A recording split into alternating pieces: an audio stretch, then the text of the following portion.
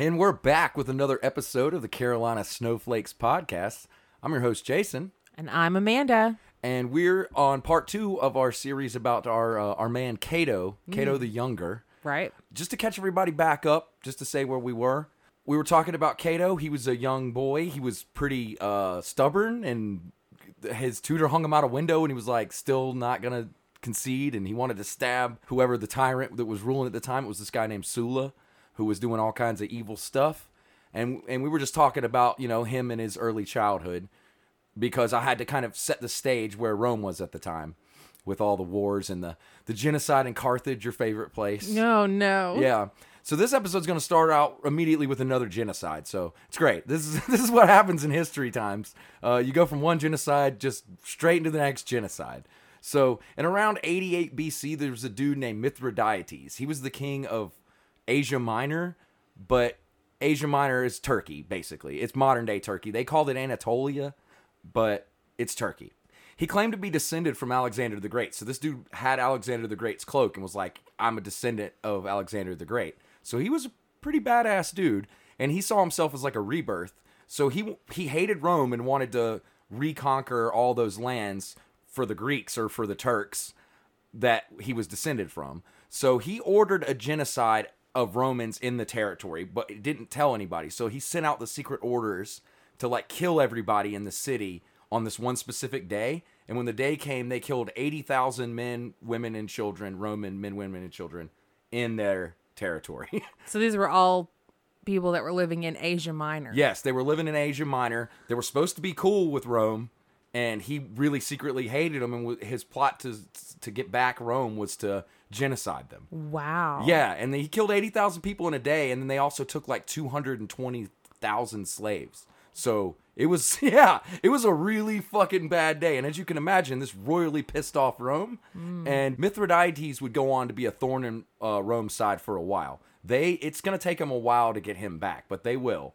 So just remember him. He's the genocide guy. The other genocide guy. So like at this time, Cato was like 8, but he knew about the genocide, so he started studying law, because his argument was like, if we could convince this dude that like via words and not violence, then like it would be way better. And so he was playing games with his friends, basically playing lawyer. That's what he was doing when he was like 8. Wow. Which is kind of hard to imagine, but that's how he was.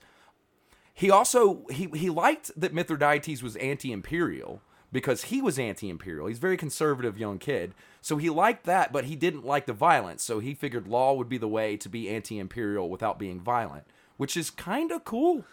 It's still true. Yeah. Too. Yeah, if you think about it, Yeah. like finding a way to be anti-imperial without being violent is the law. That's what the law is. But my question is, what kind of 8-year-old thinks like that? Cato does. You'll learn he's a really weird kid. So once he was like 14, he participated in this thing called the Troy game, which was this crazy game they did where they would ride horses and weave in and out in these ridiculous patterns. And they alleged that they were the training drills that the Trojans did.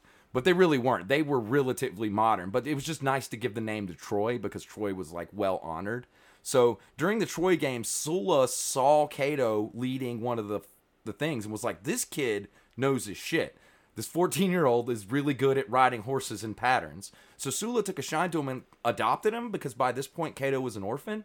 So Sulla, this brutal king, adopts Cato. And this is the guy that Cato wanted dead as a kid. Yes, he still wants him dead. Yeah. And his tutor has to search him for weapons every day to go meet with Sulla.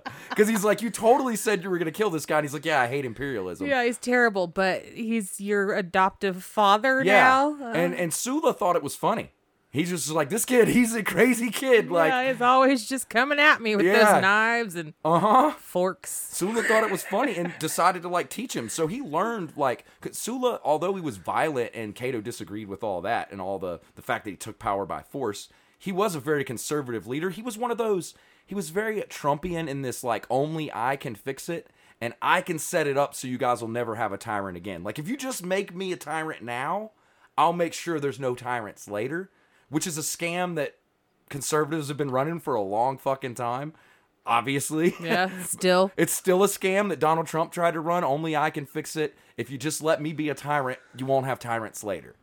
It's a repetitive argument, and that's the one Sula uses. Cato doesn't like that. He's like, nah, we could do it not by being a tyrant. So, but he does learn the conservative politics. So he's now had an education in a lot of things, because after that, I told you in last week's episode, he goes at 16 and studies with the Sibylline oracles and learns a lot about religion from these high-ass Greek people. Yeah.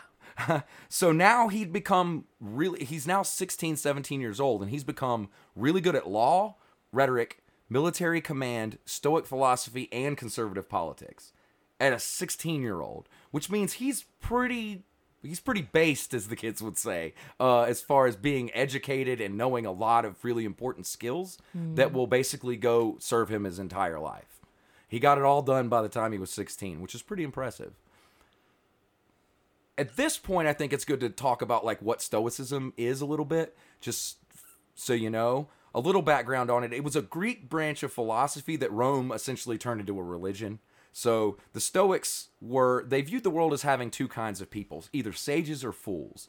And everyone's pretty much a fool, even the Stoics. The Stoics are just fools who acknowledge they want to be sages. Most people aren't even smart enough to do that, according to the Stoic philosophy. They saw eternal virtue as being like the only thing that mattered. So if I'm virtuous and I'm happy, the outside world can't hurt me. They didn't have a problem with cold or hot, or they were very much known for being able to withstand lots of pain and outside influences not bothering them, because they thought that was all that there was necessary for happiness. In fact, their slogan basically was virtue is sufficient for happiness. So as long as you're good enough, you're just always sort of happy, which is an interesting way to look at things. Uh-huh. So who was a Stoic? Cato was. Oh, okay. He was very, very much into Stoicism. Although he will go against a lot of it, he represents it. He's considered to be like an ideal Stoic, even though he kind of isn't, which is really funny. Do you think that was his way of handling the fact that his adoptive father was a POS? Yes. Yeah. Yes, I do. I also think that the other reason that he became Stoic was because his conservative politics led him to a place where he believed that any excess that maybe an empire would have was bad. And so Stoicism fits perfectly with that. Like, you don't need shoes because your feet are fine type of deal. So he had this, it was a way for him to rebel against the imperialism that he always hated. And it was a Greek philosophy, but it became religious when Rome got a hold of it. This is what happens a lot with Greek things. Like, they were like branches of philosophy, and the Romans were like, no, this is clearly the word of God. So Romans got to take things in a very American angle and going like, oh, you guys thought about this in ancient Greece? Well, clearly that's divinely inspired, which will happen throughout the entire Middle Ages, where we mistake Greek thought for divinely inspired writing. It's a chronic condition. Yeah, it's something that we just sort of do, Yeah. if you think about it. The Stoics also thought that like living according to nature was the best thing you could do. You needed to live according to nature, and they thought logic was created by nature. So therefore, living by logic was living by nature, and so the best thing you could do.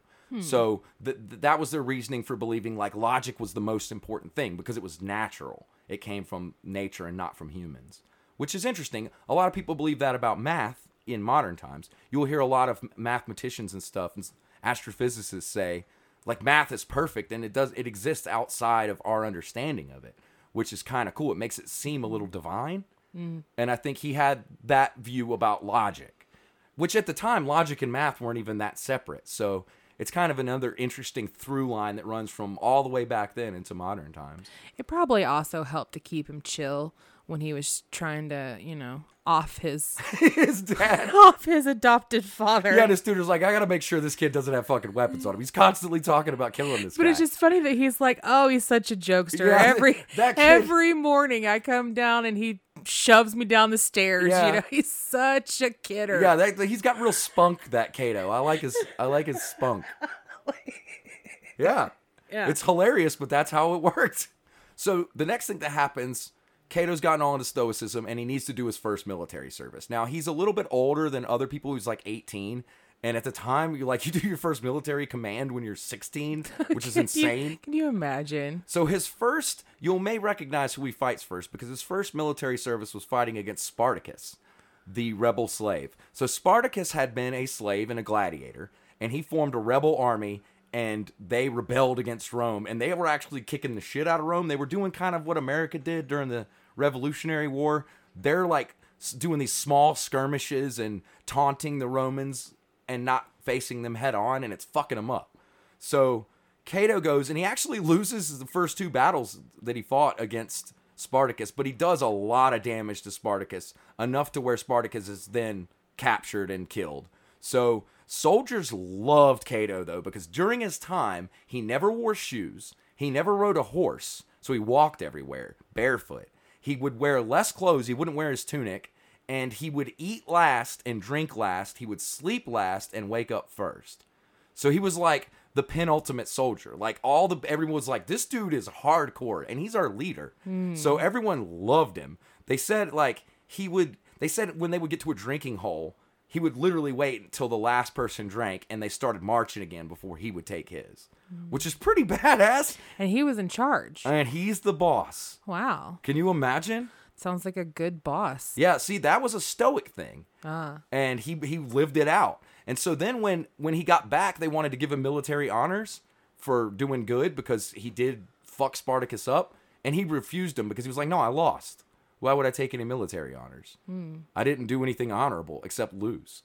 So he refused his military honors, which is another stoic thing and kind of badass. And also at the time, he may have stopped by and helped Pompey the Great, who was battling Mithridates at this time. Oh, that guy. Yeah, he may have stopped and helped. Hell bent on genocide guy. Yeah, he may have stopped and helped Pompey fight him for a little while, but we're not sure about that. It's kind of one of those he may or may not have. It's written in some histories that he did, so I don't know. But it totally moved him up in the political system. Like all these things, although he refused the military honors, all made him look really, really good in politics. So he becomes like hailed as a hero, and he gets a triumph.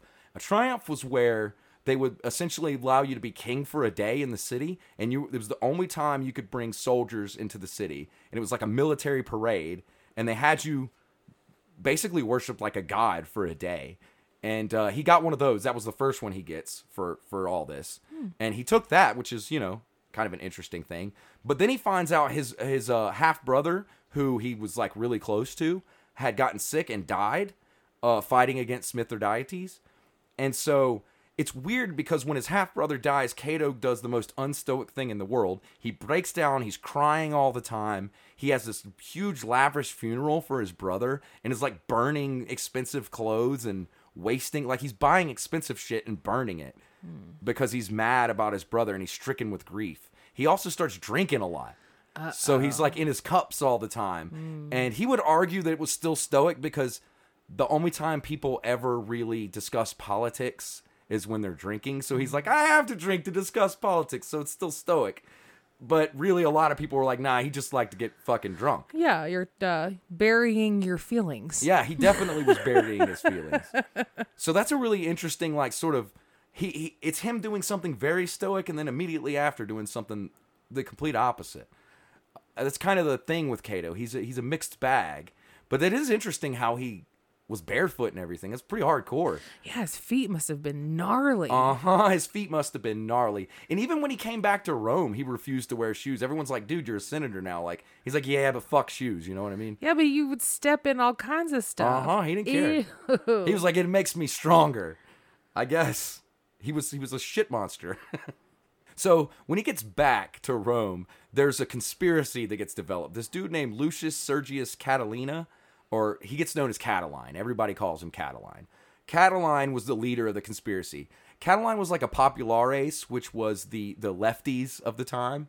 The rights were called the optimietes. Populares means like popular people, and optimietes means best people, which is kind of funny. So they're like, we have the left and the best people, which is... Our naming, if you listen to Fox these days, that would also be what they say. Yeah, exactly. Their naming conventions were pretty modern too, if you think about it. So he wanted to steal power from the optimietes. So he was like, yeah, I'm going to start this conspiracy. He wanted to kill a bunch of senators. Well, there was this really, really famous senator who's a historian who most of his writings survived. So he's a very famous Roman named Cicero. You may have heard of this guy before. Name rings a bell. Yeah, Cicero was a pretty important guy because most of the writing we have about this time was him. And he was really a big popular guy. He finds out about the conspiracy and he brings the conspirators before the Senate and is like, let's just execute these dudes without a trial. I mean, why even have a trial? Because, I mean, they're trying to kill all of us. And Julius Caesar was there because Julius Caesar was a senator. And so Julius Caesar is like, nah, we can't just kill unarmed civilians without a trial because Caesar was also a populares. So Caesar's like, nah, we should just imprison him because, you know, that's fucked up. We can imprison him without a trial, but we can't kill him. Cato was like, no. He went against Caesar because Cato and Caesar did not like each other. Cato was the leader of the opposite party. So Cato's like, no, Caesar. We need to kill these motherfuckers. And if we don't, y'all will all be dead next year and he won't even have a chance to be a senator again. Which was a pretty compelling argument, and it got a lot of people in a big heated argument. And while the argument's breaking out, people start getting violent and throwing rocks, and Catiline runs the fuck away. What? He bitches out. Catiline just dips in the middle of the melee caused by Julius Caesar and Cato arguing. And he just dipped. The Romans eventually called him and killed him because, you know, now he ran away. So now you could definitely kill him. But it's pretty funny because it's like, wow, you guys were arguing over politics so hard the dude just runs away. That you didn't notice that he wasn't there anymore. So Caesar kept gaining power after this point because being a populist, he's gaining a lot of influence. And Cato also improving his reputation, and the two guys scrapped for a while. They were proposing land reform and arguing about it. There was a lot of things happening. This is where Cato basically invents the filibuster. He starts using the Roman calendar, the way they work, like the arcane rules of the Senate to block things that Caesar wants to do, and Caesar doesn't see it coming. So there's a lot of modern type politics going on of just... Well, at this point, is Cato a senator? Yes. Okay. He's a senator, but he's also like, it's weird. Senators were like, if you were a certain rank and above and they were elected by the people, and then they would appoint other positions. So he was a military commander because he was appointed it, which was his title of praetor. But he was also a senator because of being elected by the people. So he's both, which is why it's kind of confusing. I see. And so he's at opposites with Caesar. Yeah, him and Julius Caesar hate each other, and they're just doing this sort of political thing. One time, even Cato comes from Caesar's left and decides that like he wants to propose better grain dole laws. The grain dole was like welfare. It was like the state gives you free food, and Cato was like proposes this bill that gets passed through. Like it's a political stunt, but it works, and it makes people like him even more. And it's funny because he came from Caesar's left, which is an interesting thing that we also see in modern politics, where if you hate somebody so much, sometimes coming from their left flank or right flank is the way to do it, because they will never see it coming. Right, and you will win some favor in the process. Yeah. It was a pretty modern way of looking at things if you think about it. Kinda. We still exactly do that. Yeah. So now it's time for one of the side stories I have. This story, it involves Cato a little bit, but it's kind of a side story, but I got a name for it. The title is Publius the Drag Queen. Publius, yeah, your pal Publius I is know here. that guy. So in 58 BC, there's this dude named Publius Claudius Pulcher, okay? Now, he's going to go by Clodius. Well, that's what we're going to call him from now on, because Claudius was the like fancy Roman pronunciation of it. He wanted to be a man of the people, so he changed it to the way the plebs pronounced it and said Clodius. And so he goes down in history known as Clodius. And because, as you mentioned, there's infinity people named Publius, we're not going to use that name. So he's like Jenny from the Block. Yeah, exactly. Like Jenny from the Block. He's just like, I'm gonna low class my name. I'm just like everybody else. Jenny from the Block. So remember, Clodius. Yes, from the Block. Yes, Clodius from the Block. So remember, the Claudius family was a huge Roman family. They were very, very important. You hear about tons of Claudiuses in Roman history, and they're all the same fucking family. So he's from them, but he gets voted as a tribune of the plebs because he renounces his royalty, his nobleness. He's like, I am not noble, and he changes his name. I'm a pleb. And so they, of course, are like, this dude's the best pleb. They nominate him tribune. If you remember, the poor people got a tribune, and the tribune had rival power to the Senate. He had veto power. So this dude's now very high up, even though he didn't do any of the normal stuff. And at the time, it was like 58 BC. Caesar was what was called the Pontifex. That was his official title, which was the religious leader, essentially, of Rome. He was a senator, a religious leader. It's complicated. They got a lot of titles, like I said. And his wife was hosting this thing called the Rites of Bona Dea. Bona Dea rites were where it was all women, and they would get together and do these mystery ceremonies that were supposed to bring power from the female goddesses. And men were not allowed to know what they did and not allowed to be there. So because Caesar was the Pontifex, his wife was the one hosting the ceremony. And at this ceremony, they had these people called the Vestal Virgins, who were like these old badass nuns that did these weird sex things back in Roman times. Wait. Yeah. What? They were kind of like nuns, but they were more sexually oriented. They had like sexual ceremonies, but men weren't allowed to know about them. So this is all chicks All women. getting together, doing nunnery sex things. But they were virgins as far as because they never had sex with men. And so they were considered to be like holy. Now, Clodius decides to dress up in drag and sneak into the ceremony, which is supposed to be off limits to men. His plan is to get in there and to seduce Caesar's wife, because that's how Clodius thinks of himself.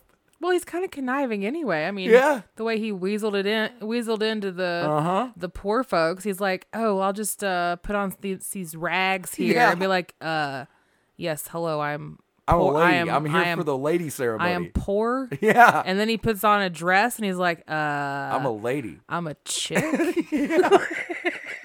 So he gets in, and They didn't notice? No, he gets in, and then he gets caught when his baritone voice reveals him. He's like, hello. Oh, and they're like, wait a minute. So, I'm Claudette. yeah, that was the name he used, Claudette. Really? Yes. It's like I knew. Yeah, it's like you knew, but you didn't, which is really funny. I had no idea. So, at the time, there was this guy named Crassus, who I'm going to call the Jeff Bezos of the time, because he was just the richest dude. He didn't really have any power, but Crassus was the richest dude, so he's Jeff Bezos of ancient Rome. Okay. He bribed all the jury, so Clodius was acquitted at his trial because Jeff Bezos bailed him out. Wait, so that was illegal for him to do that? Oh, yeah, it was super illegal. Oh. And he gets caught, and they have a trial, and Jeff Bezos, Crassus, bails him out by bribing the entire jury. But why? Because he loved Clodius. He thought Clodius was the shit. Oh, I see. And so he was like, that's hilarious. And also he hated Caesar. So what's really funny about that too is Caesar now has to divorce his wife. And there's a famous saying that comes down from history that's Caesar's wife must be above suspicion. And that's the reason he has to divorce her. Not because she did anything, but because she could have. Oh. Yeah. Just Wait. the implication that he thought he could seduce her was enough. What? Yeah. That's messed up. It is messed up. So Caesar divorces his wife. But she didn't do anything. Yeah, I know. And it causes mad beef between Clodius and Caesar, as you can imagine. Yeah. So Clodius goes on to be like a rabble rouser. He's like a member of the party scene in Rome. He's like a club kid, like doing drugs, banging dudes, banging chicks, and just being kind of a thorn in everybody's side. He wore drag a few times. He was popular Oh, so as he hell. was like, you know what? I was kind of into that. Yeah, he was popular as hell with the people, but the Optimates, Cato, Caesar, and the whole Senate hated him. So he managed to get both political parties to hate him, but all the people love him. So that's our Publius. Wow. Clodius is an interesting guy. Cato didn't like him, but a lot of his beef was with Caesar, and so that was kind of a side story, but I felt like it was a good one. It's a really good one. Yeah, that happened. Can you imagine having to divorce your wife because some guy, Said maybe he could sleep with her? said, like, I'm going to try to do this. And even though it wasn't successful, you still have to divorce her because there was a chance that it might have worked, even though it didn't. Yeah. Wild, huh? Bizarre. Yeah. Yeah. So the next thing that happens is this guy, Pompey the Great, that we've talked about. He gets sent all over the place, and he just kicks ass and takes names. He's killing pirates. He's killing Germans. He's killing Spanish. he's just taking shit all over the place. Like, that's the reason he's Pompey the Great. And he was young when he did it. He couldn't even grow a beard when he got his first triumph, which is something that gets said about him a lot. So he was a young guy, but he was being a badass at fighting. He eventually does defeat Mithridates and recolonizes the whole East for Rome, which is basically makes them rich as shit. Well, yeah, he got rid of that genocide. Yes, he did. And there was this weird law that cocks everything up, though. So if Pompey wants to run for office, he has to show back up in Rome by a certain date. But if he walks past the magic boundaries of Rome, he forfeits his military rule, because once you go back into the city, you drop all military things. So if he does that, he can't get his triumph. And it takes a while to plan a triumph. So what Cato does to fuck over him is basically shorten the date that he has to come back. So he has to pick one or the other.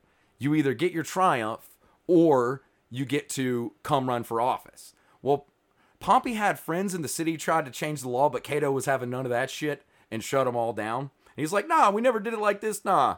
So Pompey chooses the triumph and has to wait another year to run for office, which in the end probably was a bad idea, but... Did Cato not like him? Cato has a frenemy relationship with Pompey. And the thing is, what Pompey was doing at that time was pissing Cato off because he was essentially siding with Caesar on a lot of shit. And so at the time he didn't like him, but they have a frenemy. They go back and forth.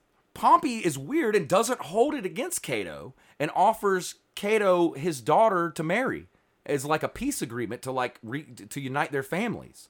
And Cato straight up refuses him and says, you can't get to me through the women's rooms. Oh. Which is a hardcore fucking way to say no. Wow. So Pompey just like, So did he offer up his son instead? No, he was like, all right, you know what? Fine. And he goes and makes the same deal to Caesar, and Caesar accepts it because he just divorced his wife. Yeah, he's like, yeah, awesome. Yeah, my wife just almost slept with a dude, or he tried to sleep with her, so I need a new one. Yeah. So now Pompey and Caesar become aligned, which gives Cato all the reason he ever needed Yeah, to now not, he really doesn't to not like him. Yeah. Now we get our second side story. This one's shorter, but it's called Shithole Country. So around this time period, Cicero wrote a letter about Cato, where he says, and I'm going to read it in Latin because it's kind of funny, Desit enim tanquam en Plutonius politica non tanquam es Romula feces sententia. Now, if you got any of those words, feces was in there, right? Oh, yeah, it was. So in English, that means he was talking about Cato. In English, it means he talks like he is living in Plato's Republic, not in Romulus's shithole. Oh. So Cicero. So Cicero's just straight up like, this dude is acting like he's in the Plato's Republic, but Rome is a shithole. So I call that shithole gate of the BCs, and I feel like it does. Shithole gate of the BC. Yeah, so it does kind of line up with modern times. We have a politician saying shithole, which I think is pretty funny. Well, he's not just a politician. He's the writer downer. Yeah. He's the documenter of, he's the guy. The time. He's the guy. So this is where Caesar goes and appoints himself to go to do battle in Spain, and he beats up a bunch of pirates and Spaniards and whatnot, and he ends up facing the same pickle that Pompey had with running for office or choosing the triumph. But Caesar does the opposite and chooses the office route. He's like, fuck it, I'll get more triumphs. I'm really good at fighting. So he goes back, and once he's back in the Senate, he immediately goes back to fighting with Cato. So like they pick up right where they left off. Caesar passed a land bill that Cato almost got killed opposing. Another time when violence broke out at the Forum, and they like hitting him with rocks and shit. Right, because they weren't allowed to have their weapons. Yeah, right? Yeah. So they were like throwing rocks at him, and he gets pelted by rocks. And they literally he's trying to obstruct this bill that will give poor people more land. He's doing the Republican obstructionist thing, and the people don't like it and pelts him with rocks, and he almost dies. But he's willing to do it because he's Cato. This is when Caesar decides to send himself to Gaul. At the time, Gaul was what we would now call modern France, Belgium, Germany, Switzerland, and parts of northern Italy. Gaul was a pretty big place, but it's like France, Germany, Belgium, Switzerland, that whole area. It was Gaul. And they were like a pretty big thorn in Rome's side for a really, really long time. So Caesar's like, I'm going to go there and finally deal with this shit. And Caesar goes there, and he's going and winning like a champ. He can't stop winning. So he's getting rich as fuck. And this gives Clodius, who's now kind of got some power because Caesar's gone. He's like, I'm going to make my move against Cato. Oh, no. So he nominates Cato to go to this place called Cyprus. Cyprus is an island off of the coast of Africa. It's was at the time run by the brother of the person who ran Egypt. And they got by paying Rome. The only reason they weren't conquered was because they had been paying Rome. But like Rome was like the mafia, and you never can really pay them enough. And so Clodius convinces people like, hey, this Egyptian and Cyprus dude aren't paying enough. I know who we should send to deal with this. We should send Cato because he knows it's going to take a little while. And so he sends Cato with no army. He's like, you got to go by yourself. And what, negotiate? And tell this king that we're taking his shit if he doesn't pay us more. Good luck, Cato. And so that was Clodius's like power play, and it works pretty fucking well because he gets Cato out for a while. And that's kind of where I think we should leave it for this week, because we'll pick up next week what happens when Cato goes to Cyprus. So Cato's in Cyprus, Caesar's in Gaul, And Gaul just kicking ass and taking Claude names. And Clodius is kind of like, running things. Yeah. I've got the city to myself. Yes, and at this time Pompey was back, but Pompey was no politician. He was a military dude. He kind of sucked at politics. Honestly, he flip-flops all the time. He's the biggest flip-flopper I've ever seen. He allies with anyone who will just do it. And it's like, you can't just accept alliances from whoever offers it. Then you're not really doing anything. Right. But that's how he rolls. So that's where we're going to kind of leave it for this week. I think it's a really interesting place to leave it. I think there were some funny things that lined up with modern times, like the shithole countries. And we got a drag queen, and we got...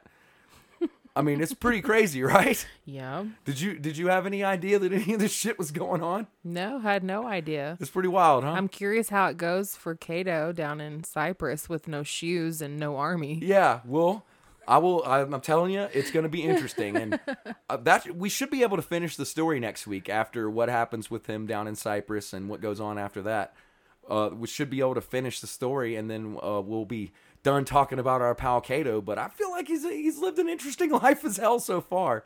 It's a pretty funny and crazy story. Thank everybody for listening. I love you guys, and tune in next week where we find out what happens in the adventures of Cato. Bye.